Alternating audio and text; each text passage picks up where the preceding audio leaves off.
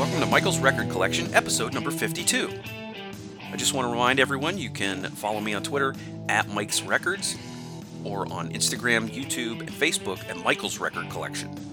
You can write to me at Michael's Record Collection at gmail.com, and please check out my Patreon if you'd like to support the show for as little as $2 a month at patreon.com/Michael's Record Collection. All right, now that all that advertising is out of the way, let's get into today's show.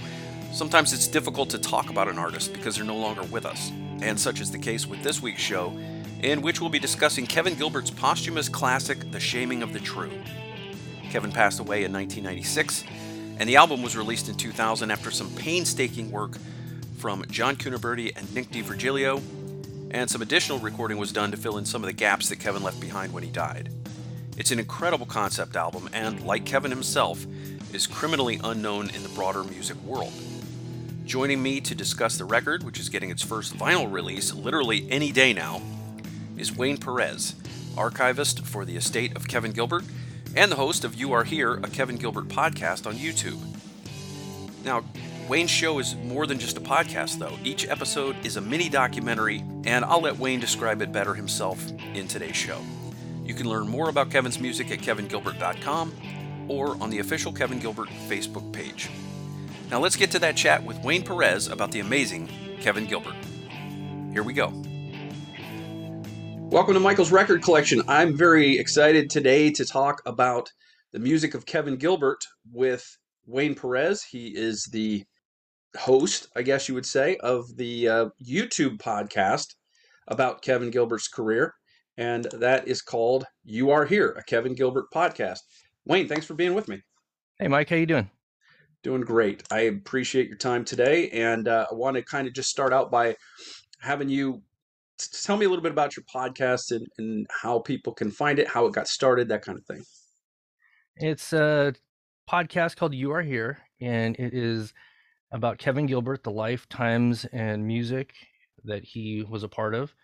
It's only on YouTube, and if you go to kevingilbert.com, you can click on all the links and subscribe and get in there.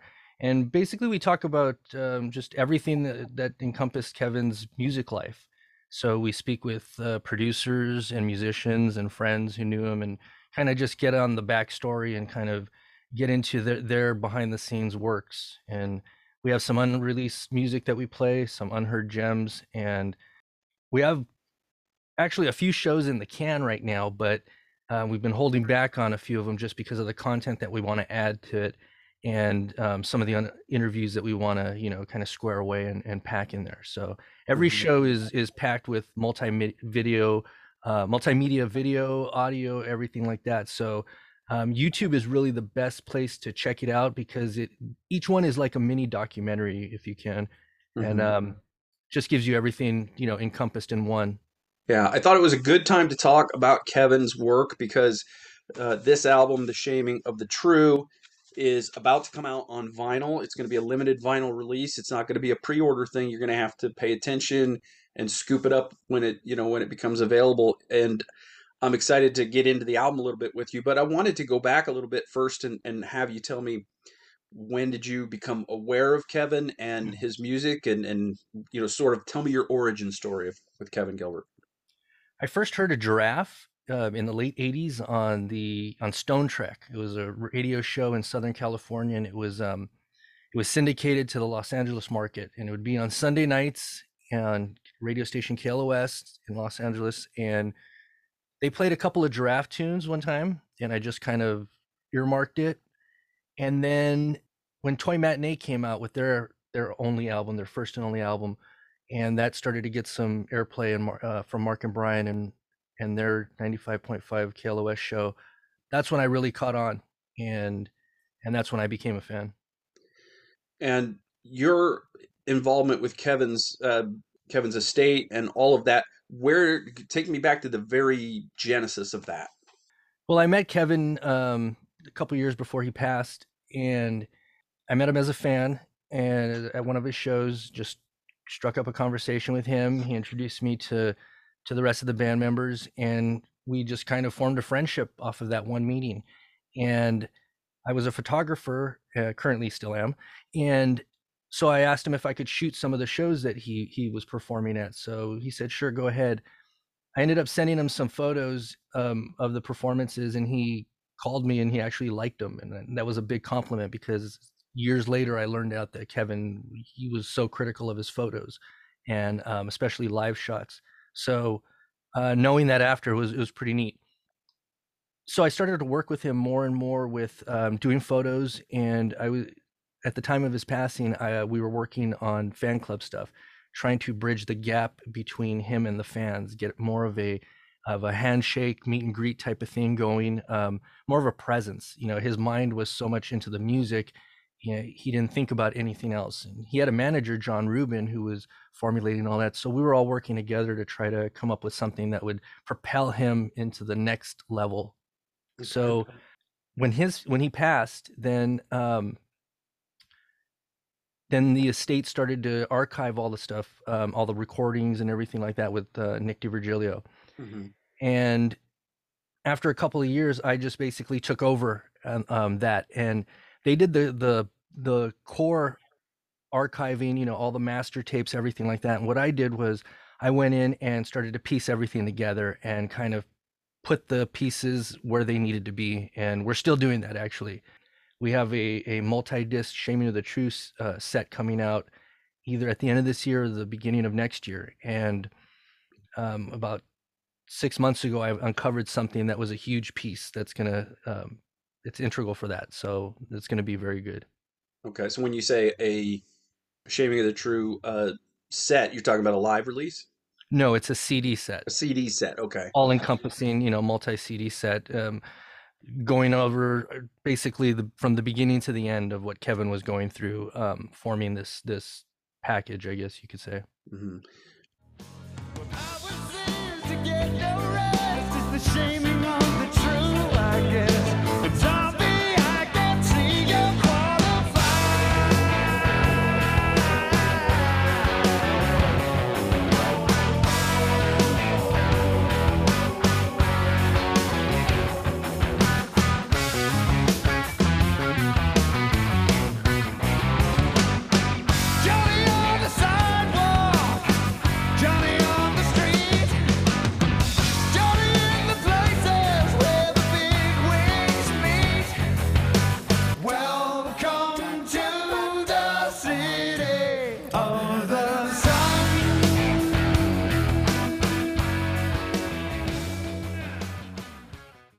He started recording for this album, or at least the bulk of it was done in '95.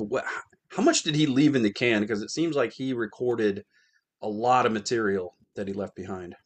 As far as in the can, for what are you talking about? Unreleased music or from the Yeah. Shaming of the True? Yeah, but mainly from the Shaming of the True. But in addition to that, how much is still in there somewhere? For the Shaming of the True, it's really hard to pinpoint how much is there from a fan perspective. From an engineer, audio, or archivist perspective, there's a ton of stuff. For example, A Long Day's Life, that track, I don't know, there's 20 to 30 different takes of it. And when I say takes, that's not individual takes like vocal takes. I'm talking about mixes, Mm-hmm. things that Kevin did, restructuring. There's a couple that have completely different drum tracks on it. So releasable stuff, that's what we're doing. We're putting all of that into something that can be released in a smart way. You know, we can release a 10 CD volume, and 100 people are going to be able to afford that only. So we have to think about, number one, the audience, who's going to be purchasing this, who's going to want it. Is it going to be too much at once? Is it, it's all these factors come into play. I know all the fans, hardcore fans, are saying, give us everything. Mm-hmm. It's not possible. You can't have a 14 CD set and every CD is 12 versions of each song. It's not going to happen. So so my job is to go through and see what the best of the best is, or what the coolest things are, what stands out, what maybe is so far apart from what was the final piece that people are going to want to hear this abstract piece that he started with. So But as far as other material that's available for other releases other than The Shaming of the True, it's difficult to say. We have a plan and have had a plan for a few years on the end game on releasing all the releasable hard media. And when I say hard media, that means LPs, CDs, anything like that, before it heads over to the digital realm. Right now, only NRG and NRG Extended is available digitally. So, it's I wish I could give you a straight answer. That's the thing. But with this, sometimes it's in riddles because of legalities. There's things in Kevin's vault that we have to make sure is legally available to release, and some things like Tuesday Night Music Club era, to get the release from everyone, it just wouldn't happen, and it would be just too astronomical. So fans just need to understand that, we are doing the best we can with what we have and the resources we have. It's just not everything Kevin touched is owned by him. So Right. that's the most difficult thing to convey to the fans. They think since Kevin was the lead singer of Toy Matinee, well, why doesn't the estate just release Toy Matinee? And it doesn't work like that. We released a cover CD this last year, and the estate does it the right way. They obtain all of the mechanical rights, all of the licensing, everything like that. Everybody who wrote on that gets paid. So there's other independent artists who they record like a Beatles cover CD. Now tell me that the Beatles get that money, and I'll be shocked, because when you go look up the publishing on those seem to be missing. Those titles seem to be missing from those. But do the Beatles come and find a person who's selling 1,000 discs somewhere? It's one of those things. So, Mhm. but with Kevin's stuff, it has to be done right, and Yeah. that's the main thing. Speaking of doing it right, and you mentioned the word a couple of times, releasable, and that is just really honoring Kevin and paying respect to his work by not putting something out that he wouldn't have wanted out there. Yeah, one of the things when John Rubin, the executive of the state, and his manager at the time of his passing, when he started all these projects, the mantra that went out to everybody was, "We're only releasing stuff that Kevin would have approved of," Mm. and that was very, very well taken in the first 5-10 years. Since then, we've reevaluated a lot of things, and we've come to the understanding that if Kevin were around right now, John, if he were his manager, me, if I was still doing stuff behind the scenes with fan club stuff, what we're releasing now is what we would be telling him and what we would be recommending him to do also. So 20 years after Thud, we would be knocking on the door saying, yes, let's release a 20th anniversary and let's put demos in there. Now, Thud was released in 1995. In 1996, 1997, Kevin wouldn't have wanted his demos out back then. He would have just wanted that music out that was on the album. So there's a time and a place when it is appropriate to release it. Hmm. You're wearing a Giraffe shirt right now, Hmm. and we released a Giraffe box set, and in 2012 released the discs, the proper discs, and Kevin originally didn't want those discs released. In 1999, the estate released a compilation, Giraffe. It was a greatest hits, Hmm. and that was actually made by Kevin. Kevin did that track listing. He left that with us, and because that was something he wanted. He was saying, "I'm not going to re-release the Giraffe albums in itself. I'm going to release a compilation." Well, as the years got on and the demand kicked up, and people were selling these original Giraffe CDs for up to $500 each, we evaluated and said, you know what? Kevin would have probably said, no, I don't want people to be spending that much money on my stuff. So let's make it available, for a limited time, and people can grab it when they can. So Hmm. that's kind of the mantra that we go with. What would Kevin like? What would Kevin want? And we do that with the artwork. We do that with every aspect all along the way. We don't settle for sound quality, differences. We go for the highest. And that's why with the Shaming of the True 2 LP set that's coming out, it took almost 2 years to complete because we ran into so many obstacles. But We didn't settle for anything. We didn't go with the cheapest vendor because they could get it the fastest. We Mhm. went with the people that we wanted to go with because they could produce what we wanted to. And we ran along problems along the way, but we jumped those hurdles. And I think the product speaks for itself, because when people get these and when they listen to them, I think their jaws are gonna drop. And we have two versions coming out. One's a standard edition and one's a limited edition. Same music on both. We never deny the amount of music. That's first and foremost. If there's a standard edition, limited, everything comes with the same amount of music, so nobody can say that. The difference is what's packed inside. Just to tell you right now, the limited edition, it comes with a hologram sticker on the front that says limited edition. It's really nice. And when you open it up, in one of the photos, there's a nice little stamp, and each one is individually numbered. And a beautiful print comes with it, a print press print. And these are pretty cool, Michael, because I don't know if you remember the old days of printing, when they used to they have to like actually pull the presses down, and there were plates and Yeah. and they pull out the paper and that's how these were done. So each one's unique. Each one has its own stamp of ink on there, and certificate of approval, and they come in a beautiful envelope that's individually numbered, and also is an exclusive Shaming of the True beanie.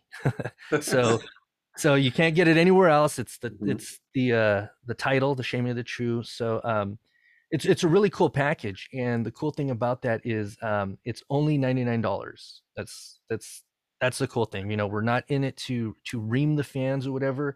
They're actually getting a deal if you put everything all up against each other. And the regular edition, the standard edition, is $45. There's 100 limited editions, and Mhm. there are 600 standards. That's it. Okay. 700 total. Mhm. So if they sell out, and if a demand is there to get another pressing, we've talked about it. It could be re-released in vinyl.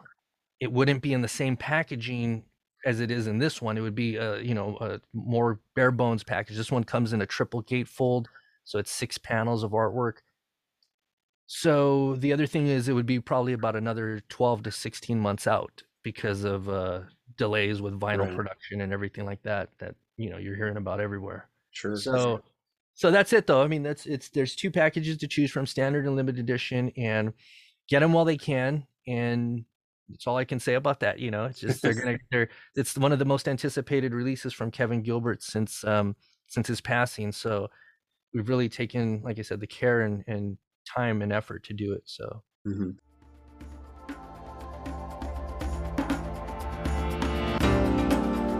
I was lost in the city when I chanced on a man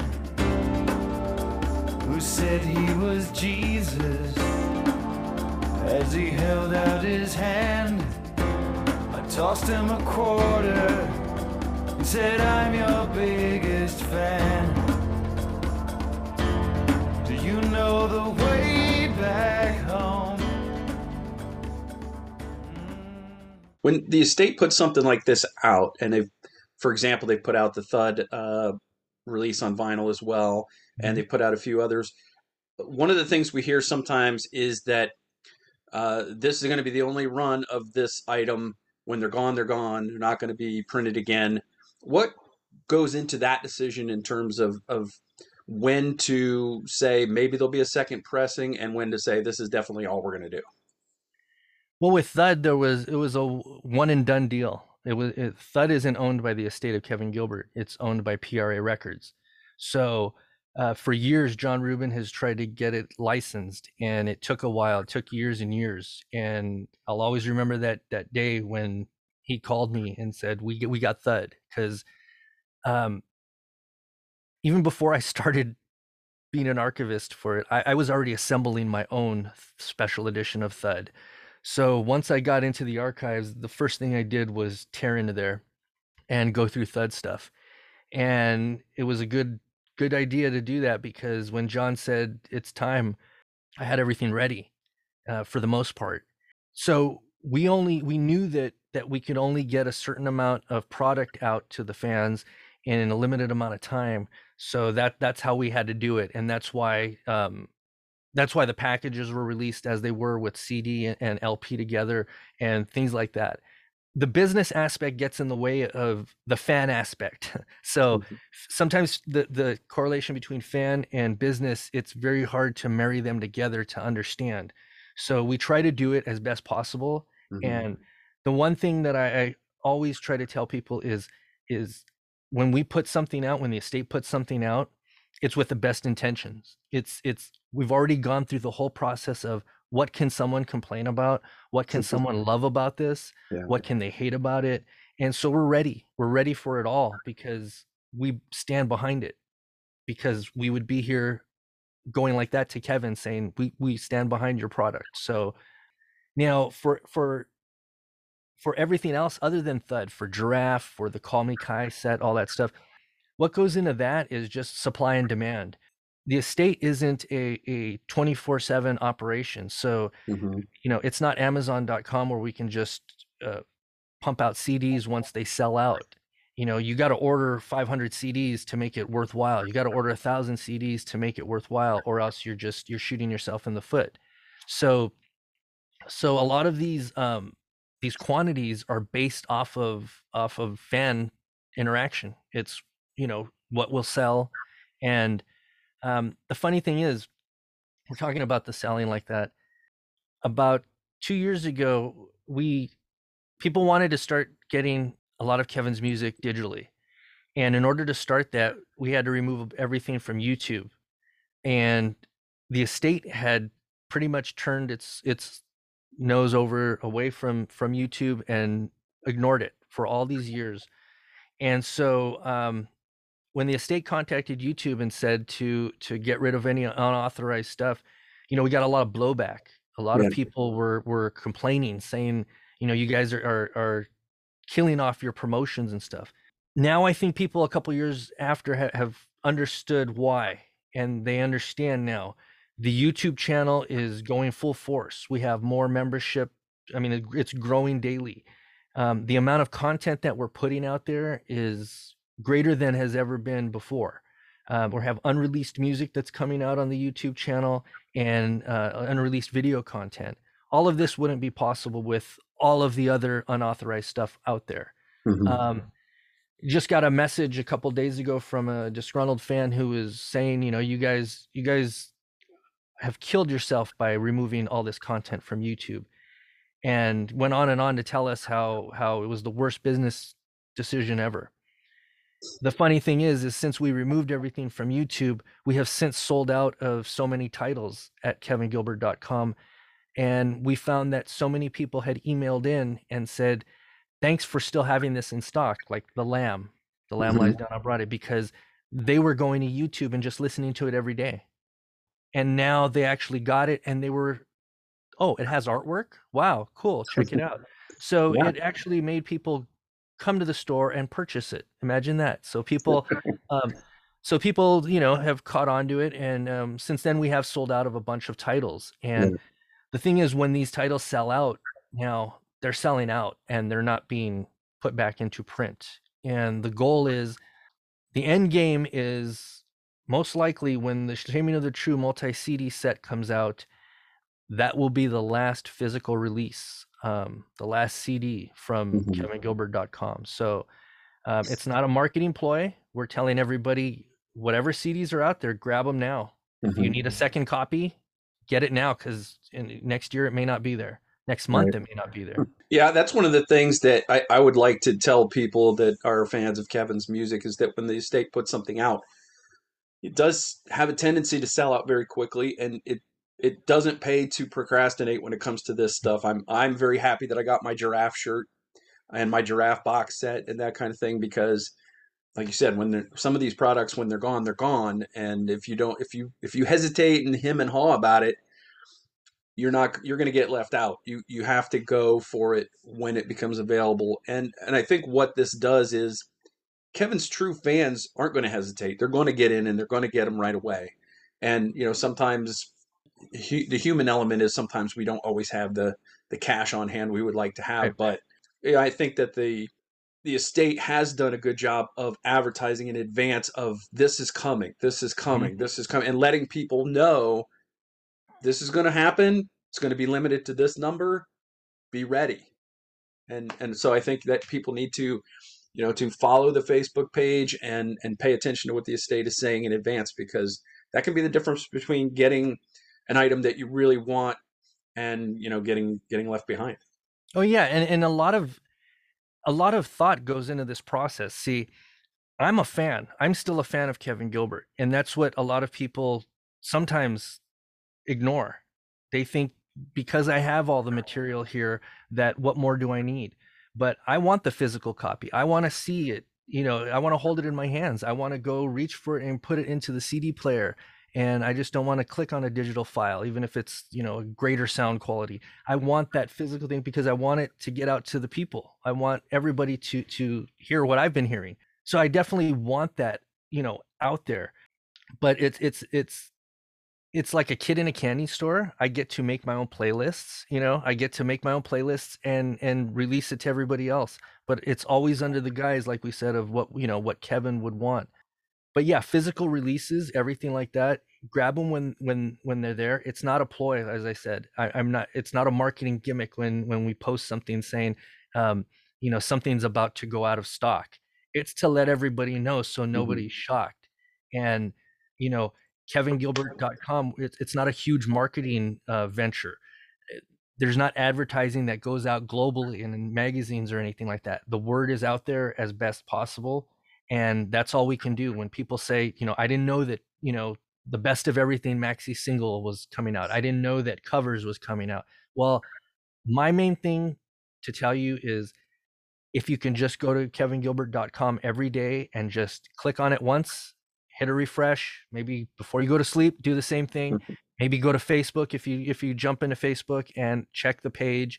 That's the best I can do, because we're really trying our hardest to get the word out there in every way possible. And like you said, we're giving advance notice to people. When we know the information, we're trying to let people know. It's kind of frustrating. We post stuff on Facebook, we'll let you guys know the date ahead of time, and people right away respond, well, what's the date? Well, we'll let you know. Yeah. well, when is it? All those come right after another, but we understand people are anxious and stuff like that. Reading comprehension sometimes on the internet is not what it needs to be. But yeah, I would second what you said. Just at least a few times a week, check out the Facebook page or check out the website, and you're going to know in advance what's coming if you do that. And then also, like you mentioned, when you're getting low on stock, I always see the Facebook posts about that, about we're down to the last few copies of this. Yeah. If you want it, please order now so you don't, miss out. So you are trying to get these in the hands of Kevin's fans, and that's an important thing that you guys are doing. And I think that for the most part, people are thankful for that. I think that they appreciate it.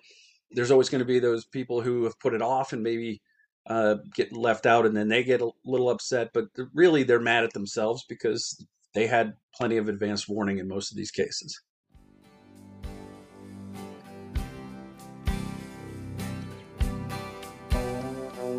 Here I am again, with the bright lights on my face, and I am lonely.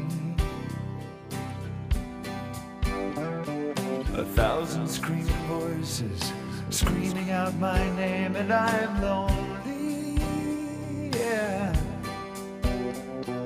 Someone said, hey Johnny, do you still love me? And I said, baby, don't you ever use that word around me, 'cause I don't want to hear it anymore. And I'll tell you something. Let me just stop down and mention about pricing. People have criticized the estate for, as they say, gouging fans with some of the pricing, and it's a very delicate subject because it's a boutique operation here. KevinGilbert.com, as I said, it's not an Amazon or a Best Buy even or anything like that.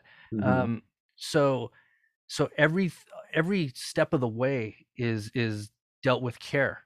And as I said, we don't just click a button and say order. and put them on CDRs and just ship them out with, with a simple sleeve or something like that. Everything goes with care. The estate's not making millions of dollars off of this stuff. If you add everything up, the shirt you're wearing, if you add up the production costs for that, we only made, 30, 40 shirts. It was just to get them out to the fans that wanted those shirts. We didn't make 200 of them and leave them in stock or anything like that. But just in the last, couple of years, we released the Giraffe box set. That was only $35. The Call Me Kai set was $25 for 4 CDs. And with all this with packaging, Yeah. and we released a couple of Thud shirts. We did a whole line of Thud 25th anniversary, shirt, hat, beanie, all this stuff like that. A couple of new Shaming of the Truth shirts came in stock. We did a Best of Everything maxi single. So we're trying to put as many products out there for the fans to get the physical form while they can. It's not to make money. Each product pays for the next product. If we sell a shirt, that pays for the next shirt. You know what I'm saying? All Sure. of these fall in line like that. So the Giraffe box set sold out within a month. That enabled us to make the wallet set, and things like that. And so we knew the Giraffe box set would sell out. We just didn't know the demand to make the wallet set. So we had that ready to go. It's just, these are the things that we're already thinking of ahead of time. Right. With this vinyl project, we already have thought about other things in the future. People question us and say like, hey, how about this album? Would you think about doing this on vinyl? And we just sit back and go, yeah, we've already thought about all of it. There's nothing, I really can say there's not one bit of info that someone can suggest that we haven't thought about in any way, shape, or form. I mean, we really have turned over everything. And the last few years, that's kind of what we've been doing. Since Thud was released, we kind of went back into the cave and kind of figured out the end game for releasing all this stuff. So right now you are seeing the plan being implemented. Yeah. I'm a little surprised that there's been pushback on the pricing, considering, I mean, if you go, even right now, if you go to Amazon, which is, a huge mega corporation that it can be a loss leader, it moves product, they order by the millions in some cases. If you look up the latest AC/DC album and see what they're charging for that, I don't think that these Kevin Gilbert prices are completely out of whack. Well, it's interesting because, like I said, there's the people who they think it's out of whack because they don't buy physical product. So they're looking at a CD set, a Giraffe CD set at $35, and they're saying, just give me the CDs for $10, digitally. So that's where we're trying to have to meet halfway in certain things. But it's a very difficult, like I said, it's very difficult to try to it's a seesaw. You just when you get the people who are happy, then you're going to get the people who are upset about it. But it's a small operation. That's all I can say. And we're doing big work. When this limited edition and the standard edition of Shaming of the True vinyl comes out, I think people will look at it and it's going to stand up right up against any Warner Brothers, any Sony product, anything like that. It's really top notch. We went in and for the first time ever since 1999 went into the lyrics and with a fine-tooth comb picked out every incorrect lyric and put every correct lyric in there. So for the first time, you guys are actually going to see all the correct names, spellings, everything like that for, songs like Fun and Smash, everything like that. So it's going to be good. So I think people, when they think about cost, it's just going to be in the back of their head after. We are still going to be running crowdfunding. Now, I don't know if we ran crowdfunding items, and what it was we have a bunch of stuff from Kevin's archives here. Some things are products, some are his handwritten items, some are autographs, things like that. So they've just been sitting in the vault in the archive. So a couple years ago, I went through and I kind of shopping cart, pulled things out, cleaned things up, checked them out. And so we've been through the years offering handwritten lyrics. We're going to be offering some track sheets from the actual master tapes, but we've had a product that's gone out of stock. The original Giraffe CDs we've put And we do it in a kind of an email in and fixed price, and we'll pick the amount that we have allocated. And so we've gotten some blowback on that because, some of those prices, we price them at collector market value. So test pressings, we're going to have Shaming of the True test pressings coming out. Those are going to be marked probably, around $400. But we don't just give you a test pressing in a standard envelope that it comes in. We make it its own product. We package it up. It has items in there that you can't get anywhere. It's going to have different garments. It's going to have something that you're going to look at and say, wow, this is one of 10 products in the world, and this is worth that. And we price it like that because, if we priced it for $40, $50, $60, we found people will take it and immediately send it to a secondary market for hundreds of dollars. Mm-hmm. So we're setting the price. We're setting the collector market value. And if you want to sell it at that price or more later on, that's up to you. But the estate's doing that for the fans because so many fans wanted, like I said, handwritten lyrics, or we did Thud autographed LP flats, things like that from Kevin. And, where are you going to get an autographed Kevin item, 25, 30 years later? So Yeah, exactly. So Kevin Gilbert, Shaming of the True. This is an album that was released in, I believe, 2000.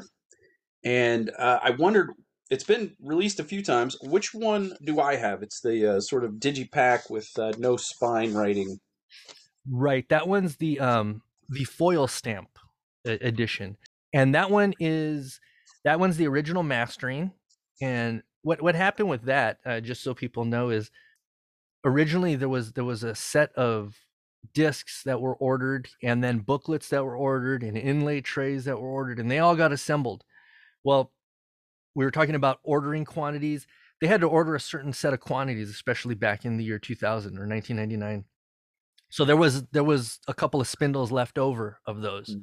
So instead of just keeping them in storage and just sitting there, we thought, well, why don't we put up a new little package and get it out to people? People wanted the original mastering, so there it is. The multi-disc set that comes out is going to have fresh mastering. That thing's going to be really, really good. So, okay. Is that the fourth time this album has been mastered? I think it'll be the fifth. Wait, we got, if I can go by memory, I think it was year 2000, 2008, 2011. And yeah, this will be the fourth. So yes. So yeah, wow. That's a lot of work. And in the You Are Here episode that drops around the same time that this one does, John Cuniberti and Nick DiVirgilio, they go into the efforts that went into doing the Shaming of the True, and John Cuniberti talks about the mastering and how he approaches each one, mm-hmm. and what he does, the differences that he does in it. So it's a pretty good episode. I think it's actually, I keep saying this every time I do an episode, but it turns into my favorite episode just because of, as a fan, I get excited again, and I know all these answers. I know almost, 90% of the answers that they give me, I know them already. But to have it in one episode and to be able to put all the multimedia content in there for the fans, the audio and the photos and everything like that, that's the package that I love. And that's, when I finish putting it together, it's not an ego thing or anything like that. I just look at it and go, there, that's for the fans. That's what Kevin would have liked. Here you go. Right. Like when you put out your Nick DiVirgilio interview, I forget which episode it was, but you'll actually insert archival footage, rare footage that can't be seen really anywhere else, of Thud, the band Thud, playing in the studio, and that's really a unique treat for Kevin Gilbert fans. Yeah, for years we've toyed around and we've got approached about doing a documentary about Kevin, and nothing seemed to hit the mark right. About 5 years ago, we were approached from a very prominent video director, someone who's been in the industry. I mean, you've seen videos by this guy from the top artists all through the 80s, especially. And it's just the timing's just not right. And the most difficult thing is you have to interview everybody for a documentary. You have to get in there. You have to talk to, all the parties, good and bad. So for those people to agree to it, to get in there, to do all that, it started to be an unsurmountable task. So I had the idea to then come up with You Are Here. We put everything into 30-minute to 1 hour mini documentary style interviews. And so we approached that and we formatted it. And like I said, we have about 3 years worth of formatted shows that are formatted and written and ready to go. About 4 of them are in the can. A few of them we're waiting on some parties to reunite with us, and things are looking good. So you will see a lot of these characters, and I say characters because they're characters in these albums, and you will see a lot of these musicians on You Are Here coming up this year, musicians that you haven't seen in interviews, that you Mhm. haven't seen go. And that's another thing. We try to hit as many people who haven't done the interview circuit. There's a bunch of Kevin Gilbert musicians, colleagues who you've heard them. You've heard them. You've heard Nick DiVirgilio a ton of times. Well, we had to interview him because he was Kevin's right hand man at the end. But we're trying to tap into a lot of people who were behind the scenes that haven't had a voice yet, who haven't had face or in camera time. So we're trying to give recognition to as many people as possible with as much time as we can.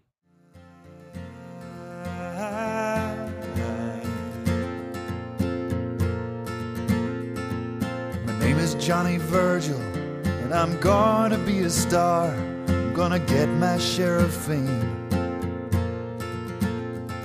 Everybody's gonna love me, everybody's gonna care, everyone will know my name. I've been listening to Dylan, I've been listening to the Dead, and I've been listening to the music that plays inside my head. I've been listening to the Beatles, I've been listening to the Who, and they don't know it yet, but they're gonna listen to me too. So this album, Kevin passed in '96 and had already been working on this album. Obviously, it didn't come out till 2000. But John Rubin, who's a friend and manager of Kevin, had asked John Cuniberti and Nick DiVirgilio to sort of finish, archive, catalog the music for the estate. A process that wasn't easy because sometimes there weren't notes or track sheets that were detailed. Can you just describe that process of what it was like for those guys to go into the studio and go through the tapes and find everything, first of all, and then to try to use whatever notes Kevin did leave behind on how to construct this album? Yeah, they had a big task because Kevin wasn't good with notations. He wasn't good with leaving notes, with doing a lot of organized cataloging himself. So even when I jumped into the archives, you will find some Giraffe music, and at the end of that dat is all of a sudden something from Shaming of the True from '96, and it's just because Kevin used as much tape as possible. He Mm-hmm. used, he flew things in from one tape or one console or one format into another. He got something on dat and put it into multi-track and back and forth, and so they had to face a lot of this stuff. They had to go through and see what was usable, what wasn't. And in the You Are Here episode, we hit a lot of that, and they talk about how they weren't able to even listen to some of these songs for a year after because they couldn't even get it ready to that point.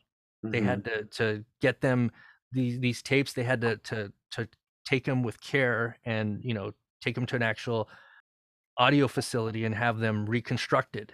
So it was a big task, and I've faced a lot of that with the archives.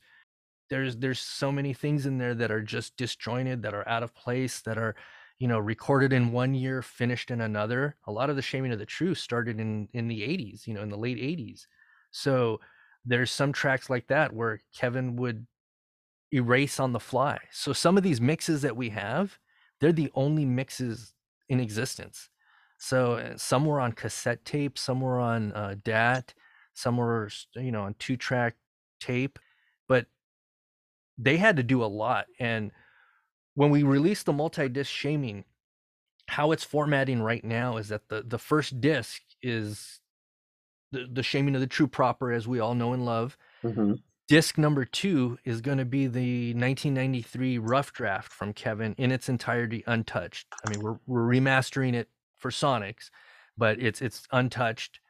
And then, however remaining discs, we're still unsure. However remaining discs, but those are going to be kind of like the thud format, where they're going to be the track listing, reinvented with different versions and alternate mixes. And there are unreleased songs on there. There are songs that Kevin had, and this is where my research through 15 years of doing it has taken us, is there's track listings in there that Kevin had that were, the best I can describe was they were written one place and continued in another. And we're talking notebooks. So I was able to marry these things together and to form the ultimate track listing with songs that people didn't even know Kevin had for Shaming of the True. Yeah. So there's multiple stories. Wow. So Kevin, obviously he contributed vocals, guitar, bass, piano, keyboards, programming, sequencing to this album. There was still a lot of music that needed to be filled in, and Nick DiVirgilio plays drums, bass, percussion, guitar, keyboards, backing vocals. Brian McLeod also contributed some drums here. There's Tommy Dunbar, Russ Parrish, David Levita, Bill Bottrell, all contributing guitars. There's a lot of musicians involved with this. How much recording time really was required to finish off this album? And we can't forget Stan Cody. He's been added to the credits. Stan Cody is a 11th hour edition, so that some of my research has brought that forth, and giving some of these musicians who they weren't overlooked. It's just we didn't know that they were on there. Kevin didn't tell us. He didn't have it written down. So, but they had to go in and re-record some stuff, a certain amount of things, and it was based off of their executive decisions about as associate producers, what do they need to do to flesh out the music. So when they had to go in and do, like Nick had to do some acoustic guitar, some bass, some drums, all stuff like that, they had to add more to Smash. Kevin had started Smash, and they had a rough working of it, and when he passed away, they continued it. So they spent a lot of time recording. Dave Levita did a solo on the way back home. Russ does his killer solo in Smash. So all these things were, after Kevin had passed. But as far as time-wise, it was over the course of a couple years. So, as they got to a track, if they needed to attack it, then come on in and play some acoustic guitar. Come on in and play, Shaker, whatever it needed to be. So it's hard to pinpoint how much time. It's just over the course of a couple of years they had these people coming in. Gotta tell you about this because I'm very excited about it.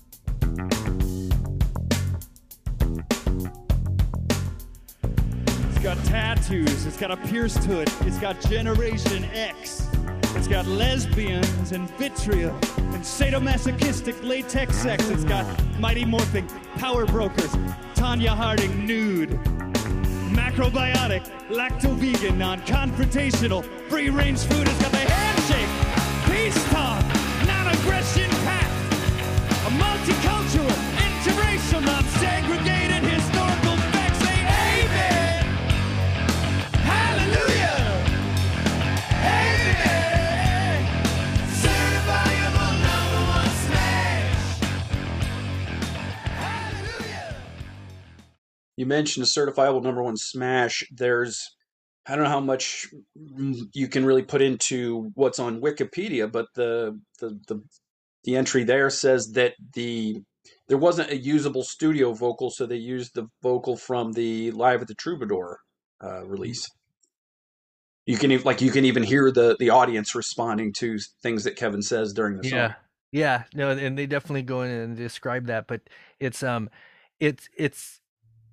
lends itself to the song, because the way the song is structured, that vocal actually stands out prominently with those, you can hear a couple of screams like you're saying here and there, and that actually adds to the theme of that song.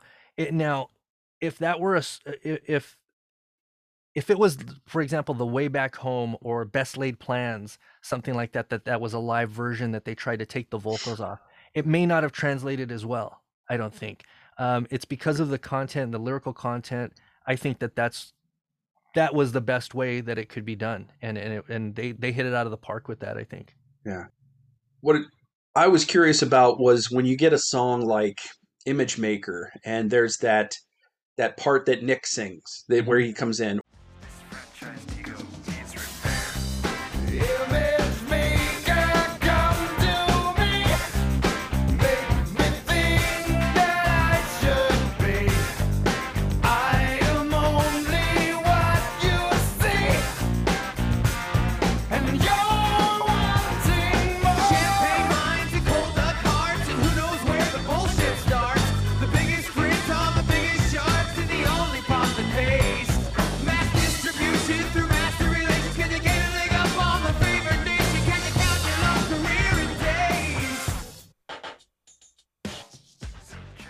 Was that something that was already written by Kevin and not recorded? Was there a rough vocal that didn't work? Because I love the way Nick's voice just kind of flies in there and completes that song. Right. Yeah. No. And that was another one of those their executive, decisions that they made. Kevin did have a vocal in it. Was it a usable multi-track vocal that they could go in there and mess with? Were they able to go in there and grab it, and then it just didn't work with the other vocals that he had re-recorded over? I don't know, but it works, like you say, and that's the main thing. If Kevin's would have been in there, maybe that portion wouldn't have stood out to you or to other fans, and maybe that's what they wanted to convey, that little portion more than the rest of the song, or added to the song. So there's other things like the Way Back Home, Nick's doubling Kevin's vocals almost all the way through. And I bring it up again, that multi-disc shaming is going to have some elements that your jaw is going to be dropped on, because you will hear the cold duck rap from Kevin. You'll hear a bunch of cool stuff, and I want to tell you it all right now. I want to say, because that's the fan of me coming out saying, oh my God, I can't wait till you hear this, but I can't pimp too much out, because the more I say, the more my email inbox starts rattling, because people, oh man, come on, when's this coming out? When's this coming out? When's this coming out? So, I'm not someone who wants to hold this stuff back. I'd love for everyone to hear it right now, but it'll come in time, and it'll be really cool. It's, this shaming of the true LP set, it's cool, and I'm excited about that. Every product that comes out, my eyes go big and everything like that. And as I said, it's a kid in a candy store right here. But all the content coming out this year, if people want to read something into that, all the content coming out this year is insanely good. And I'm not saying that because I helped produce it. It's not a sales pitch. No, because it sells itself. I don't have to, really, Michael, I don't have to put it up on notice and say, buy this. The amount of product that we manufacture for Kevin and the amount of fans that there are, it sells itself. However, we want to get the word out to the other people who are your friends, someone who maybe listens to this show that, I kind of heard of Kevin Gilbert, or maybe I heard Steve Lukather or Mike Portnoy talking about him or something like that. So we want to make sure those people get a disc when it's available. That's the main thing. That's when they're available right now. And so that's our advertising, is grab it now, as you were saying. These things, these one and done deals. So grab it. So this story of this album about a musician named Johnny Virgil, and in the finished product, the album that came out, this is a standard tale of wide-eyed musician dreaming of being a big star, goes out to Hollywood, he's in LA, he meets the record execs. They're all, very welcoming and telling him all the things that he wants to hear. And then, of course, you don't need your band. We just want you. And how about if we change basically everything about you and just take what we want from you? And sort of that grinder that, sort of some stereotypes are stereotypes because they're true, because many musicians went through this, where they were put through this meat grinder of the music industry. And and everything about them was lost, even if they were successful. And then in the end, they realize this is not who I am, and then they sort of. But that's the tale. It's an old tale, but is that you mentioned like sort of other elements to the story? Was there a much bigger, broader story originally, or was it just different pieces of the story, and this was the most streamlined way to do it? They went off of Kevin's last known track list. So what I've uncovered is probably a good at least dozen or so, 12 to 15 track lists of Kevin's for the Shaming of the True. I'm cautious on how I say it because a lot of this stuff's coming out in the multi-disc set, and so everyone's going to see it. But these track listings, some of them were done in play format with, scene 1, 2, 3. So he had a block of songs, scene 1, scene 2, and so on. Other ones were a different type of story, the same Shaming of the True storyline, but it went to different places. It had demos in it. It had more of his career involved in it. And Johnny Virgil, not Kevin's. It was, Right. More of Johnny's struggles. We have a version that's a very abrasive version that starts off with Parade and goes into a song called They Made a Monster When They Made Me. And then it goes into City of the Sun. And when you hear that version, it just slams your face. Because, I mean, Johnny's destroyed instantly. Johnny's destroyed right after Parade. So they made a monster immediately, and then the rest of the story is Johnny's story coming out of being a monster. So it takes you into different worlds. Yeah. So all that stuff's going to be, a year from now when we talk again about the multi-disc set, you're going to go, oh, I remember what you were saying. I remember that now. Yeah. Now it makes sense. So. Yeah, I'm not going to go into every track, but there's definitely some album highlights. Parade is a very hopeful acoustic song. Johnny's full of optimism at the beginning, and like I said, he's going to be a star. City of the Sun is Johnny meets a has-been musician at a gas station. I love the specificity. Kevin doesn't just give you the generics. He's specific.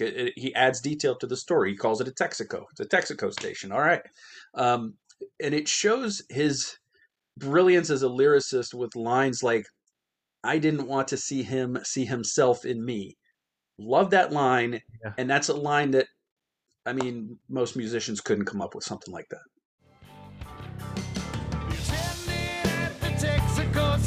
Guitar case in my backseat and decided to impart his tragic tale. He said, I used to play in a band like you. We even made a record too. We sang a bar that hardly rang a bell. Now I'm not one to make a lot of omens and premonitions and fleeting thoughts, but I must admit that I try to avoid his stare.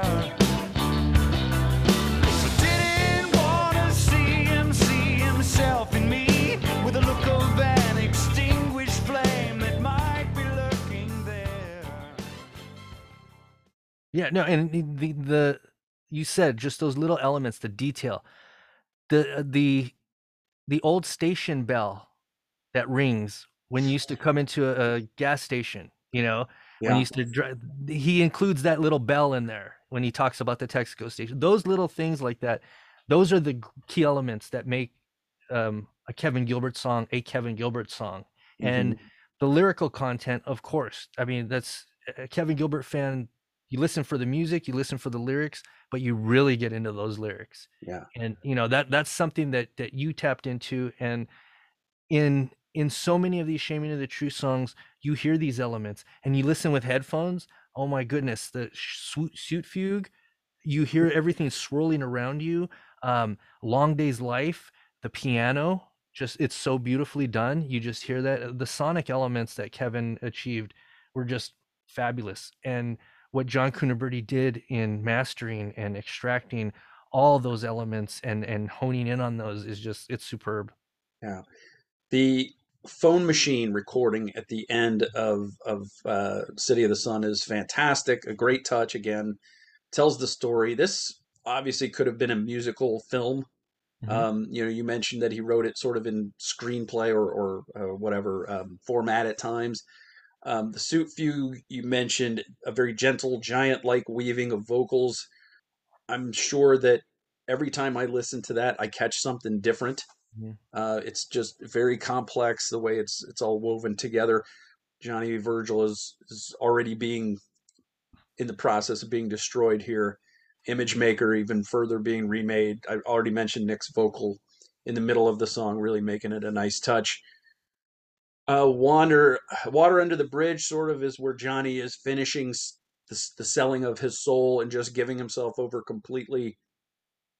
A very Genesis vibe in the final instrumental section there.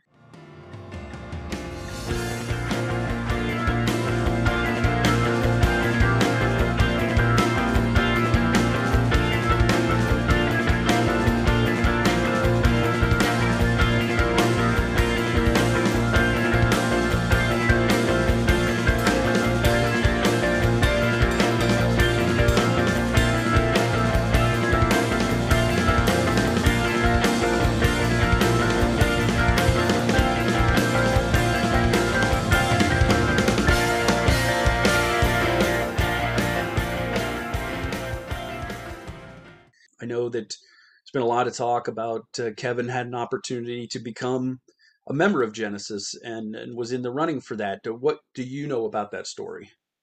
The old tale of Genesis, huh?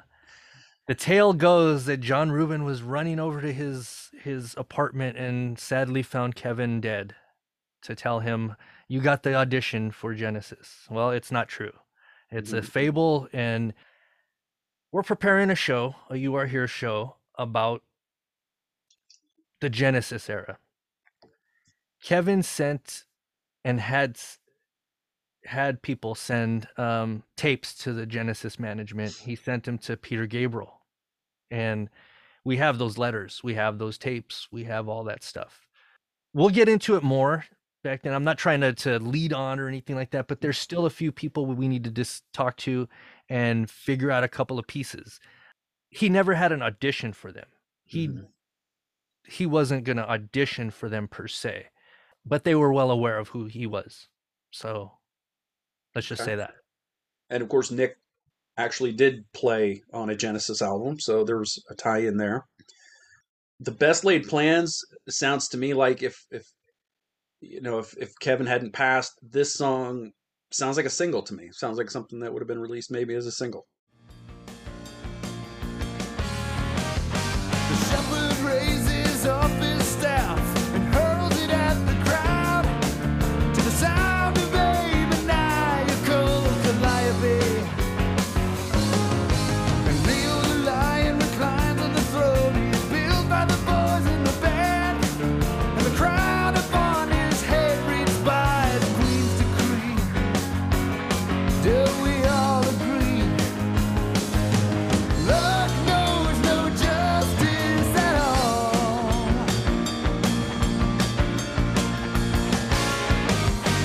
Everyone's a self-made man there before the thing began, making such a circus of the best laid plans. Everyone's responsible. Oh yeah, I would have loved to have heard that live. That's probably one of the songs from Shaming that I would have loved to have heard him do live. I heard a couple of songs from Shaming of the True live. At the end of the Thud tour, he did a few songs that weren't on any albums. I mean, at the end of the Thud tour, he was doing Miss Broadway. He was doing Pretty, City of the Sun, and Smash. Right there, those are 4 songs that were unreleased, and he was filling his shows with it. So the last few shows, they were just kicking because you just got some new stuff from Kevin. I really wish he would have done Best Laid Plans. Nick just said he chose that Kevin chose some songs that he just liked from Shaming, and they went with it. And they sounded different back then. City of the Sun was a little bit a different vibe, but yeah, I would have loved to have heard Best Laid Plans. The one that stands out to me and is fun. It's It's an extremely cynical song. Come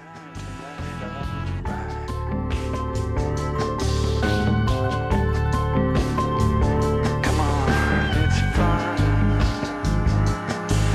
It's a real good time. Now Cheryl's in the kitchen with the LA Lakers trying to get herself laid, but there ain't no takers, cause they heard about the guy that she did with AIDS, and she's calling them fags and saying they're afraid. She wants fun. All she wants to do is have a real good time tonight, alright. Johnny has sunk into substance abuse, and there's a lot of hangers on that maybe aren't the best people for Johnny to be around, and that kind of thing. And it is a very pointed poke at a song that Kevin had a hand in writing, "All I Want to Do," which was made popular by Sheryl Crow. I don't want to get into any of the sordid details of their involvement, but it's there are a few songs in his catalog, in Kevin's catalog, that where his feelings do come out about their time together in Tuesday Night Music Club. What can you tell us of his sort of overarching view? And again, I don't want to get into any details, but his overarching view of that, the end of that relationship. It's always funny talking about Sheryl Crow in Kevin Gilbert interviews, because you don't know which way it's going to go. You don't know if and it's nothing on you. Just, you don't know how it's going to be approached, because there's sometimes the interviewer will take their own personal approach to it and kind of lead you into that, they want to hear something or they want to. So no, thank you for giving me the forum to have at will. But Kevin had a lot of emotion for Sheryl, and a lot what I guess how I should approach this question is from the archivist viewpoint, from not telling you what Kevin wrote personally in his notebooks about the situation, but maybe an overview of an assessment of it. Maybe if I were a psychological major and just could evaluate him through his writings and through what I heard firsthand and everything like that. Kevin loved Sheryl, and they both had an undying love for each other, one that became unhealthy for both parties. Mm-hmm. An unhealthy obsession, not in stalker form, but just keeping appraised of what the other's doing musically in a competitive way, and that's unhealthy, because you're constantly measuring yourself with someone else, and it's okay if it betters yourself, but if it's bringing you down, then it's not healthy. Mm-hmm. So Kevin's medicine was making a song. That was his healthy way to do it. Right, his coping mechanism. Yeah, he could do it in a song. So he did that, and there are a few songs in there. There's a couple of unreleased songs about Sheryl Crow that will not see the light of day just because of the state they're in. But there's nothing bad about them, if I can say that. Mm-hmm. They're a moment of time. They are a place in history. The Beatles wrote about each other after they broke up. Mm-hmm. You ask him about that now, or you ask Paul McCartney about it now, and no, I love John. Things like that. And people cope with things when it hurts, and they do it the way they feel they need to. And they move on. Unfortunately, Kevin's not here to move on. His feelings aren't here to be heard. So right now we only have Sheryl Crow. And the unfortunate part of that, if I may, is that a lot of pain and a lot of hurt, I feel, comes from the fan perspective. Yes. The fans have built up this wall that is almost unsurmountable from my side of things. Think about it for me. Wouldn't you want to hear Sheryl Crow on You Are Here talking about her time in Toy Matinee? Yeah, absolutely. I don't care who she kissed. I don't care who Kevin kissed. that doesn't matter for the music that I'm listening to or the history of their performances on stage. If that led to heartache in a song or a better song, great. But I just want that song and I want to know about it. And because of this conflict and because of the strife that has been in there, it's been a battle, and it's my job is 10 times and 100 times harder to do because of that. Yeah. And I just want to say that Kevin wasn't a saint for all the things that people want to complain about Sheryl Crow for, and they have every right to do it if that's their opinion. But are they forming their opinion off of something that's based off of fact or off of just their emotion? And Kevin got rid of the Giraffe Guys to jump into Toy Matinee. We talked about that in the You Are Here episode with Giraffe. When Thud came out, Nick got Nick and Russ, and no longer did he have Toss and Corky. So this happens in the music industry. Why are people championing Kevin Gilbert against Sheryl Crow? It's because he's not here. It's because that's their hero. And Yeah. I understand that. I totally get it. But enough's enough. Yeah. It's been 25, 30 years. Yeah. The main thing I want to say is Kevin still worked with Sheryl. They did The Joker in 1995. Kevin loved Sheryl. And so for everybody who wants to say that, they may not have had a great relationship at the end, but what was formed and the songs that you're hearing were based off of that love and off of those relationships and that affection. Yeah. You wouldn't have gotten those songs if they didn't have that relationship. Yeah. And this is why, when I ask for an overview, it's because I care way more about the music than I do about the details. Nobody's hands are clean when it comes to, romantic relationships, I think, throughout your lifetime. So and I have seen some of the animosity from Kevin fans that blame Sheryl for many, many things and many problems and many of the things that they see her as having held him back or have stolen from him, everything. And it's, to me, that's always been between those two. And we got the music we got from both of those artists. And when they were together, we got music from both of them. And that's more what I care about, especially in the context of this show. So you get a song like Fun, you get a song like Leaving Miss Broadway, and these are the things, I guess, the positive side effects of relationships that don't go according to plan, and most don't. There's and I'll straightforward. There's songs with Kevin and Sheryl, acoustic songs, full songs. There's unreleased stuff that can't see the light of day with people hating Sheryl and publicly saying all that stuff. So think about it. We approach her camp, and we tell them, let's create a partnership here. Let's get this music release that was made in 1991, 92. Let's get this out here. All right, let's do it. So now they come check out all our stuff. They go to the fan pages. They go, do their due diligence. And now they see, let's do a search for Sheryl Crow and Kevin Gilbert in all these fan pages. What's happening here? Oh, recent talk. What's all that? Nope. We just don't want this negativity. Goodbye. Yeah, that's kind of what we're faced with, Yeah. So there's a lot of toxicity online about it. And it doesn't need to be. It's, in other words, why do you still need to talk about anything from that? It's just talk about the good music. Just talk about those times. Why do you want to why do you have to bring up any of that pain or any of that stuff like that? It's just, it doesn't make sense. Do you still want to talk about a divorce you had 20 years ago? Do you still want to talk about that marriage that you had 20 years ago that you're no longer in? No, get over it. Yeah. I appreciate you answering that question very, very thoroughly and thoughtfully, Wayne. Well, there's a lot of stuff that if people would just think about it and not go forward with the passion, and if they thought about it before they typed it out, before they wrote it, I will say there would be a lot more Kevin Gilbert music released. And that's not because of the estate. That's because of other parties. Yeah. So.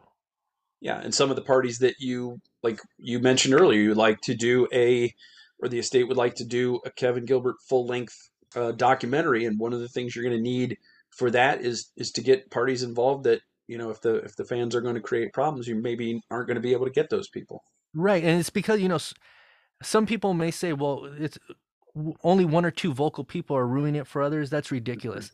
Well, it's the internet. Those one or two vocal people get shared another place, and it just permeates. And so, Mhm. at a certain point, you just go, do we want to deal with that? No, let's go to something that we know is going to be more positive. Let's go to something that we know is not going to have a problem. Yeah. So, but you're missing out on Tuesday Music Club. You're missing out on 2 years of Kevin's life, 2.5 years that could be touched and and broached, and we could have music from that, and possibly music. I'm not saying it would be, guaranteed, but we would be able to have those conversations with people and be able to sit down and be one big happy family. To just step down, Kevin had repaired his relationship with Patrick Leonard. In Kevin's notes, there's in his diaries and his journals, there's meetings that they had. They were talking about bringing a toy matinee or doing another project. Kevin saw him at I think it was a Pink Floyd concert at the Forum in LA, and just like, oh, there's Patrick, hey, this and that. So it wasn't like there was just, after 1990 there was just a separation and I don't know who you are type of thing. There were things going on behind the scenes that people aren't aware of, that are relationships that were still, that were still being connected. Like I said, Sheryl Crow in 1995 doing the Joker with Kevin, that's on our cover CD. And people are shocked and going, wait a minute, he was working with Cheryl in 95? It's like, yeah, think about it. I mean, put it all together. Yeah, you gave a great example with the Beatles. Sometimes time fixes that stuff, and what Kevin didn't have was time. Well, what I feel, the things that I thought of in 1996, I put them up to me now. I probably don't think the same way. Exactly. We all go through changes. We're a work in progress. Everybody is. So one thing I wanted to mention about that I love about Certifiable Number One Smash is the sort of monologue where he's describing the music video, and he's very pointedly satirizing Madonna's "Like a Prayer" video. Just brilliant the way he does it. Now I gotta tell you about the video idea. You're really gonna love this. We start out in one of these rural churches in the middle of Alabama somewhere, and they're having this gigantic rave-up gospel church festival with fat women with their hands in the air yelling, amen and hallelujah. And our boy, our hero, he's right in the middle of it, in religious fervor just exploding off of his body. Behind the altar of this church, there's this gigantic icon of a black Jesus Christ, who our boy later licks. Smash cut to him on a hillside, dancing wildly, half naked, with his undulating midriff sweating profusely in front of hundreds and hundreds of burning crosses. Smash cut back to the church, only now it's not a church, right? It's a courtroom, and the priest has become a judge, and the choir's become the jury, and Black Jesus is on trial for raping our boy. I just wondered, since you knew Kevin, had you ever heard of him talking about that particular video? Because it was a very controversial video when it came out. Well, we talked about that song actually, which is pretty funny. No one's ever asked me about that. I don't think I've ever told anybody about this. At the Troubadour gig back, the last Troubadour show he did, and I think it was October in 1995. I just went as a fan for this one. I went as a friend actually on this one thing. I didn't bring my camera. I didn't do, I just went, and he invited me to the show. Backstage after, I started talking about Smash because he played it that night. Mm-hmm. And so I said, you described Madonna's video, and we're sitting there and Jonathan Brooks performing down there, you can hear all this stuff going on, and Kevin's just going on and on. It's so excited that I realized that it was Madonna's video, and he was talking about it. And, he said, yeah, he goes, she's probably going to hate that. And so I don't know if she's ever heard that description, but it's pretty funny. So yeah, I did talk to him about that. That's great. So there was a lyrical foreshadowing to the Way Back Home in From Here to There. The album then kind of completes Johnny's sort of journey with you go through the ghetto of beautiful things and A Long Day's Life. Johnny becomes this world-weary guy who's starting to identify that he's not the person he was. And the Way Back Home kind of talks about that a bit. And then Johnny's last song comes after the fact. Johnny is out of the business. He's older. He hears his songs on the radio and that kind of thing. And that's also a callback to Parade. What I think was interesting about Johnny's last song was that The story goes that Kevin went outside the studio on the street to record it. He recorded actual rain and the train whistle himself. People sometimes ask me for the secret of success. I tell them what I know. Believe in what you're doing. Remember who you are. And who knows where you'll go.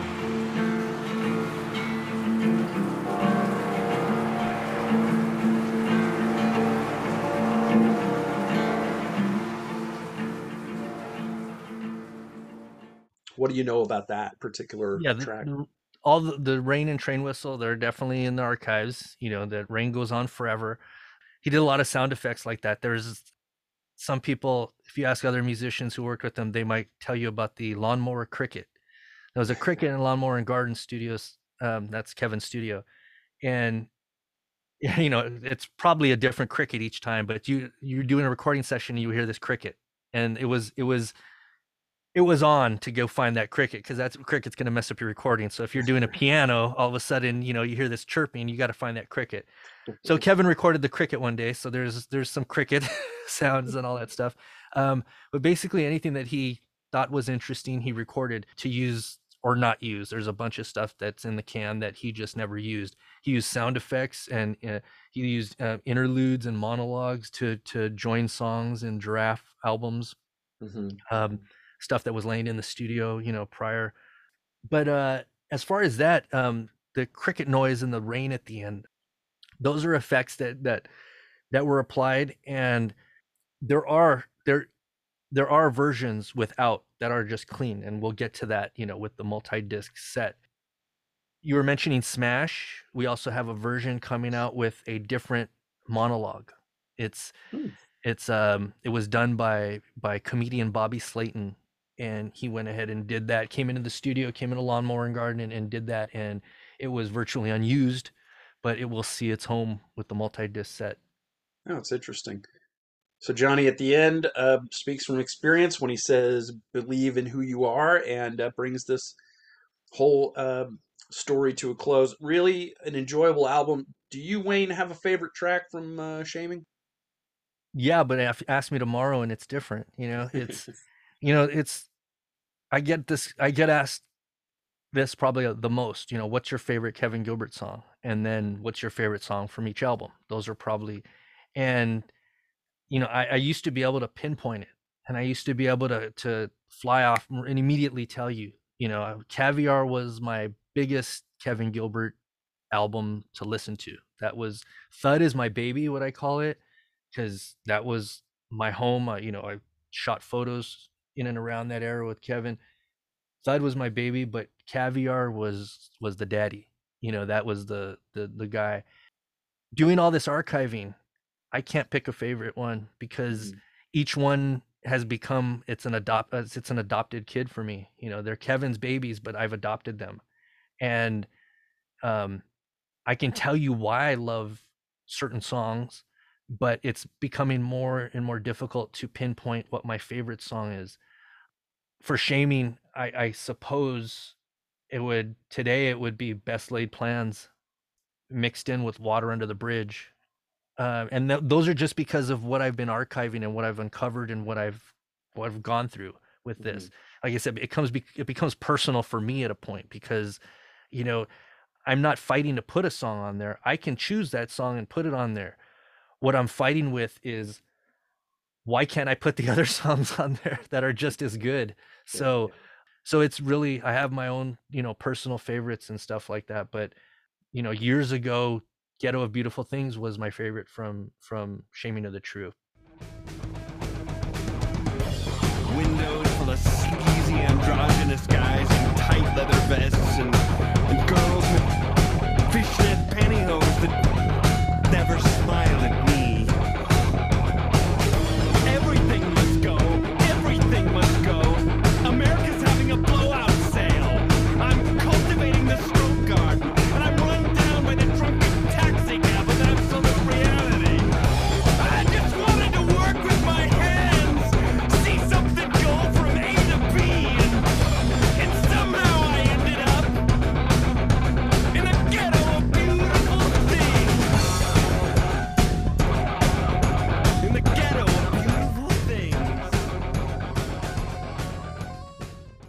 So it's a wide range. When the multi-disc set comes out, ask me then, because I'll tell you what my favorite song is then that I can't tell you now. But I think everybody is going to have new favorite songs. And not saying that the Shaming We Know isn't pure and good, but I think after having it for 20 years, when you hear some of these other songs fresh and new, I think they're going to come into your playlists and have a new home in it. Yeah. As someone who knew Kevin, was a friend of Kevin's, when a new product gets released, how does that how do you feel about that? Is there a sense of pride that this is finally coming to light? Um, yes, but there's also an emptiness because it's difficult for me because it's probably the most I don't know, I can't say it's the most difficult for me out of, John and everyone who does the artwork and the audio and stuff like that. But for me, this was my job for Kevin. This My job was to present him with things and get his approval, get his attention, and to guide him towards the fans with what I thought would be worthy. Not and mind you, not what I personally would like, but what I think overall the fan base would like. And Mhm. and that's a fine line because I can't choose just what I want to do. I have to look at it on what the overall fan base would like as a whole based off of the criteria of what Kevin would do. So presenting a finished product to Kevin, we can't do that. All I can do is hope that he would like it. And we start off by doing that, as I told you. But when the finished product comes out, it can be emotional, and it has at times because, Mhm. when Thud came out, Kevin wanted that on vinyl. I mean, he made the album in album length for vinyl.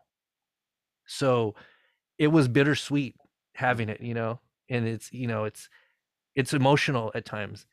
Getting the Shaming of the True when they arrived and I started opening them, I had to stop because Kevin's not here. And you just have to kind of take it back, a step and kind of go, ah, you know, Sure. just kind of just hold kind of like that lump in your throat and just kind of move on. So, Yeah.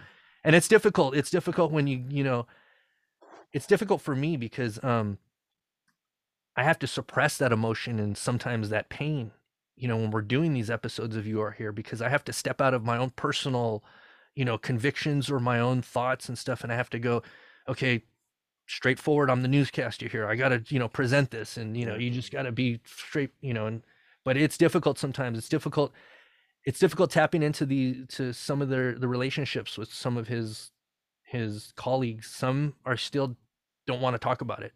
Yeah. And some, you know, some want to definitely talk about it now, whereas they didn't want to talk about it 20 years ago. So it's very emotional in every aspect, and it's just difficult at times. But I think he'd be happy with everything that we've done, and that's why everything is produced as it is, and that's why there's not 400 T-shirts and 700 hats, and there's not a pen set, and there's not action figures, and there's not there's not a whole promotional gamut going on here.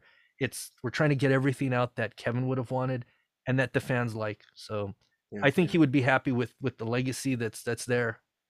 Yeah, I think so too. So as we mentioned, sometimes these Kevin Gilbert products they go and then they don't come back. Is there anything right now that you can tell us is getting scarce that people should jump on if they want it? Caviar.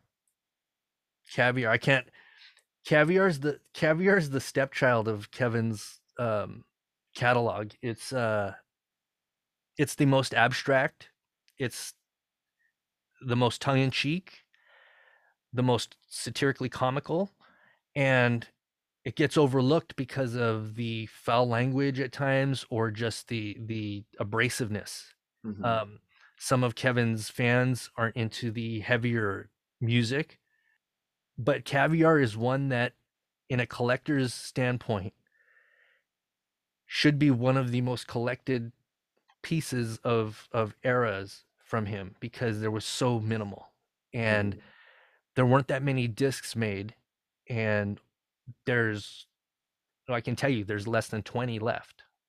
Wow. So when those 20 are gone, there is no more caviar as you know it. Yeah. So that Thud is getting near its final.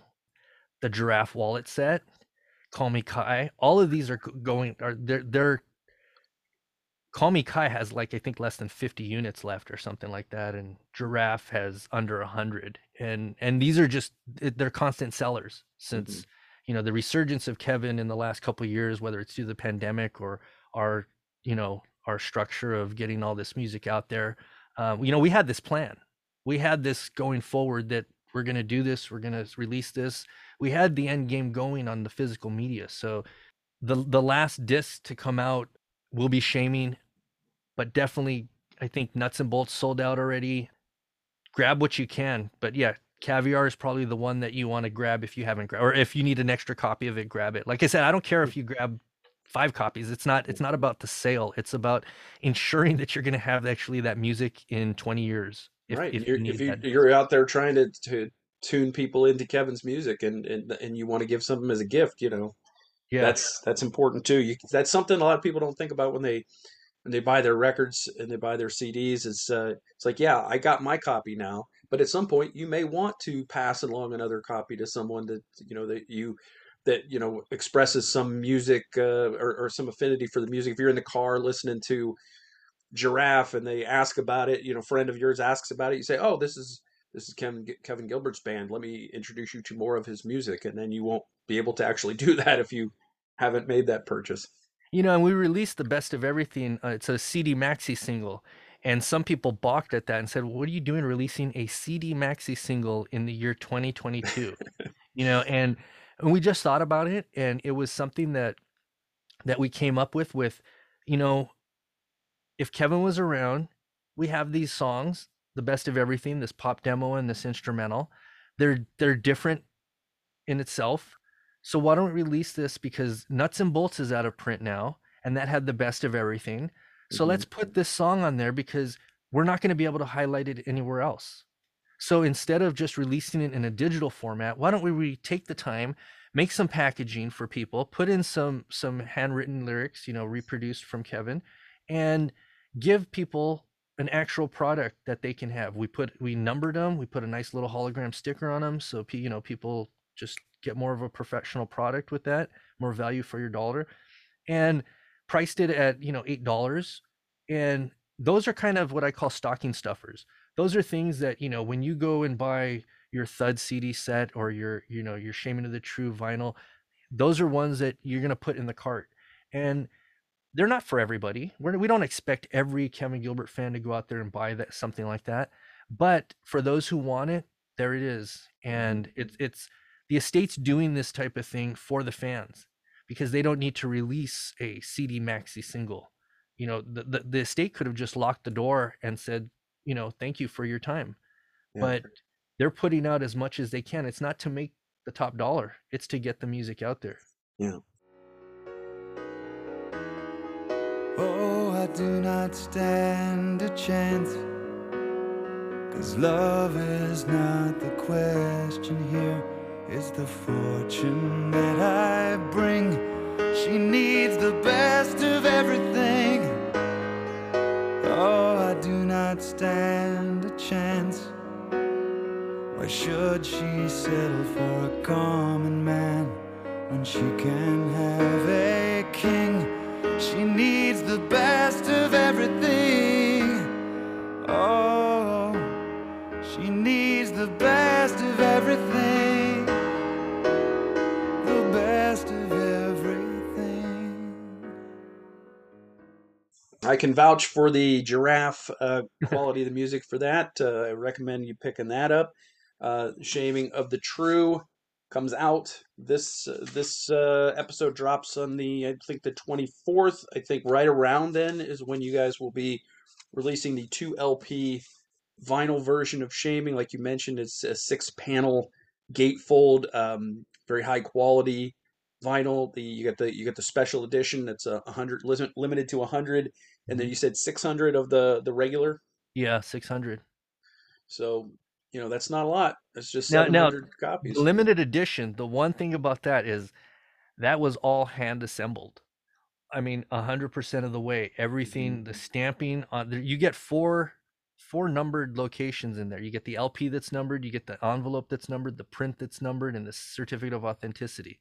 All that stuff was assembled by hand. So it's a sweet package. When you see all this stuff, it's going to be cool. All right. What size frame do I need for the print? 12 by 12. Okay. And okay, so a little backstory on that real quick.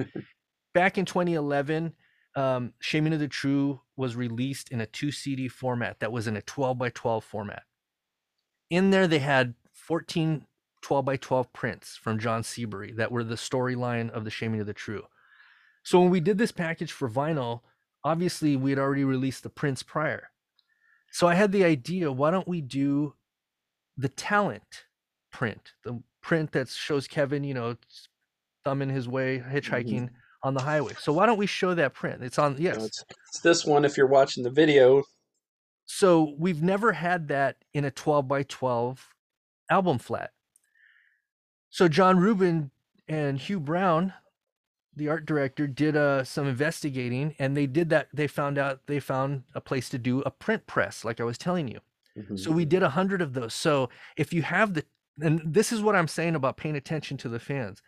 The 2011 edition of The Shaming of the True has all those 14 prints in it.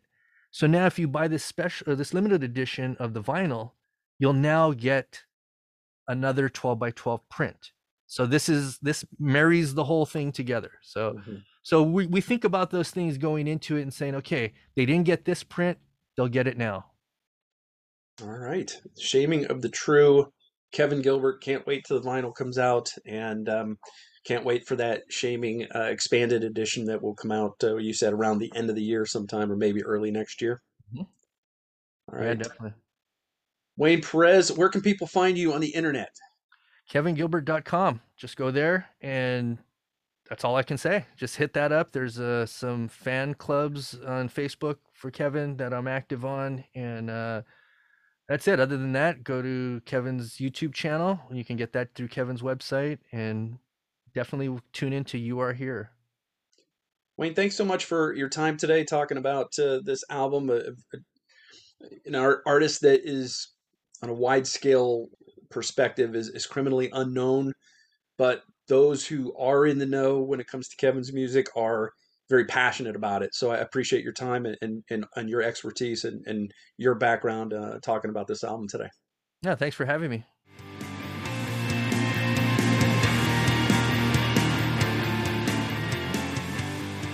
Michael's Record Collection is hosted and produced by Michael Citro.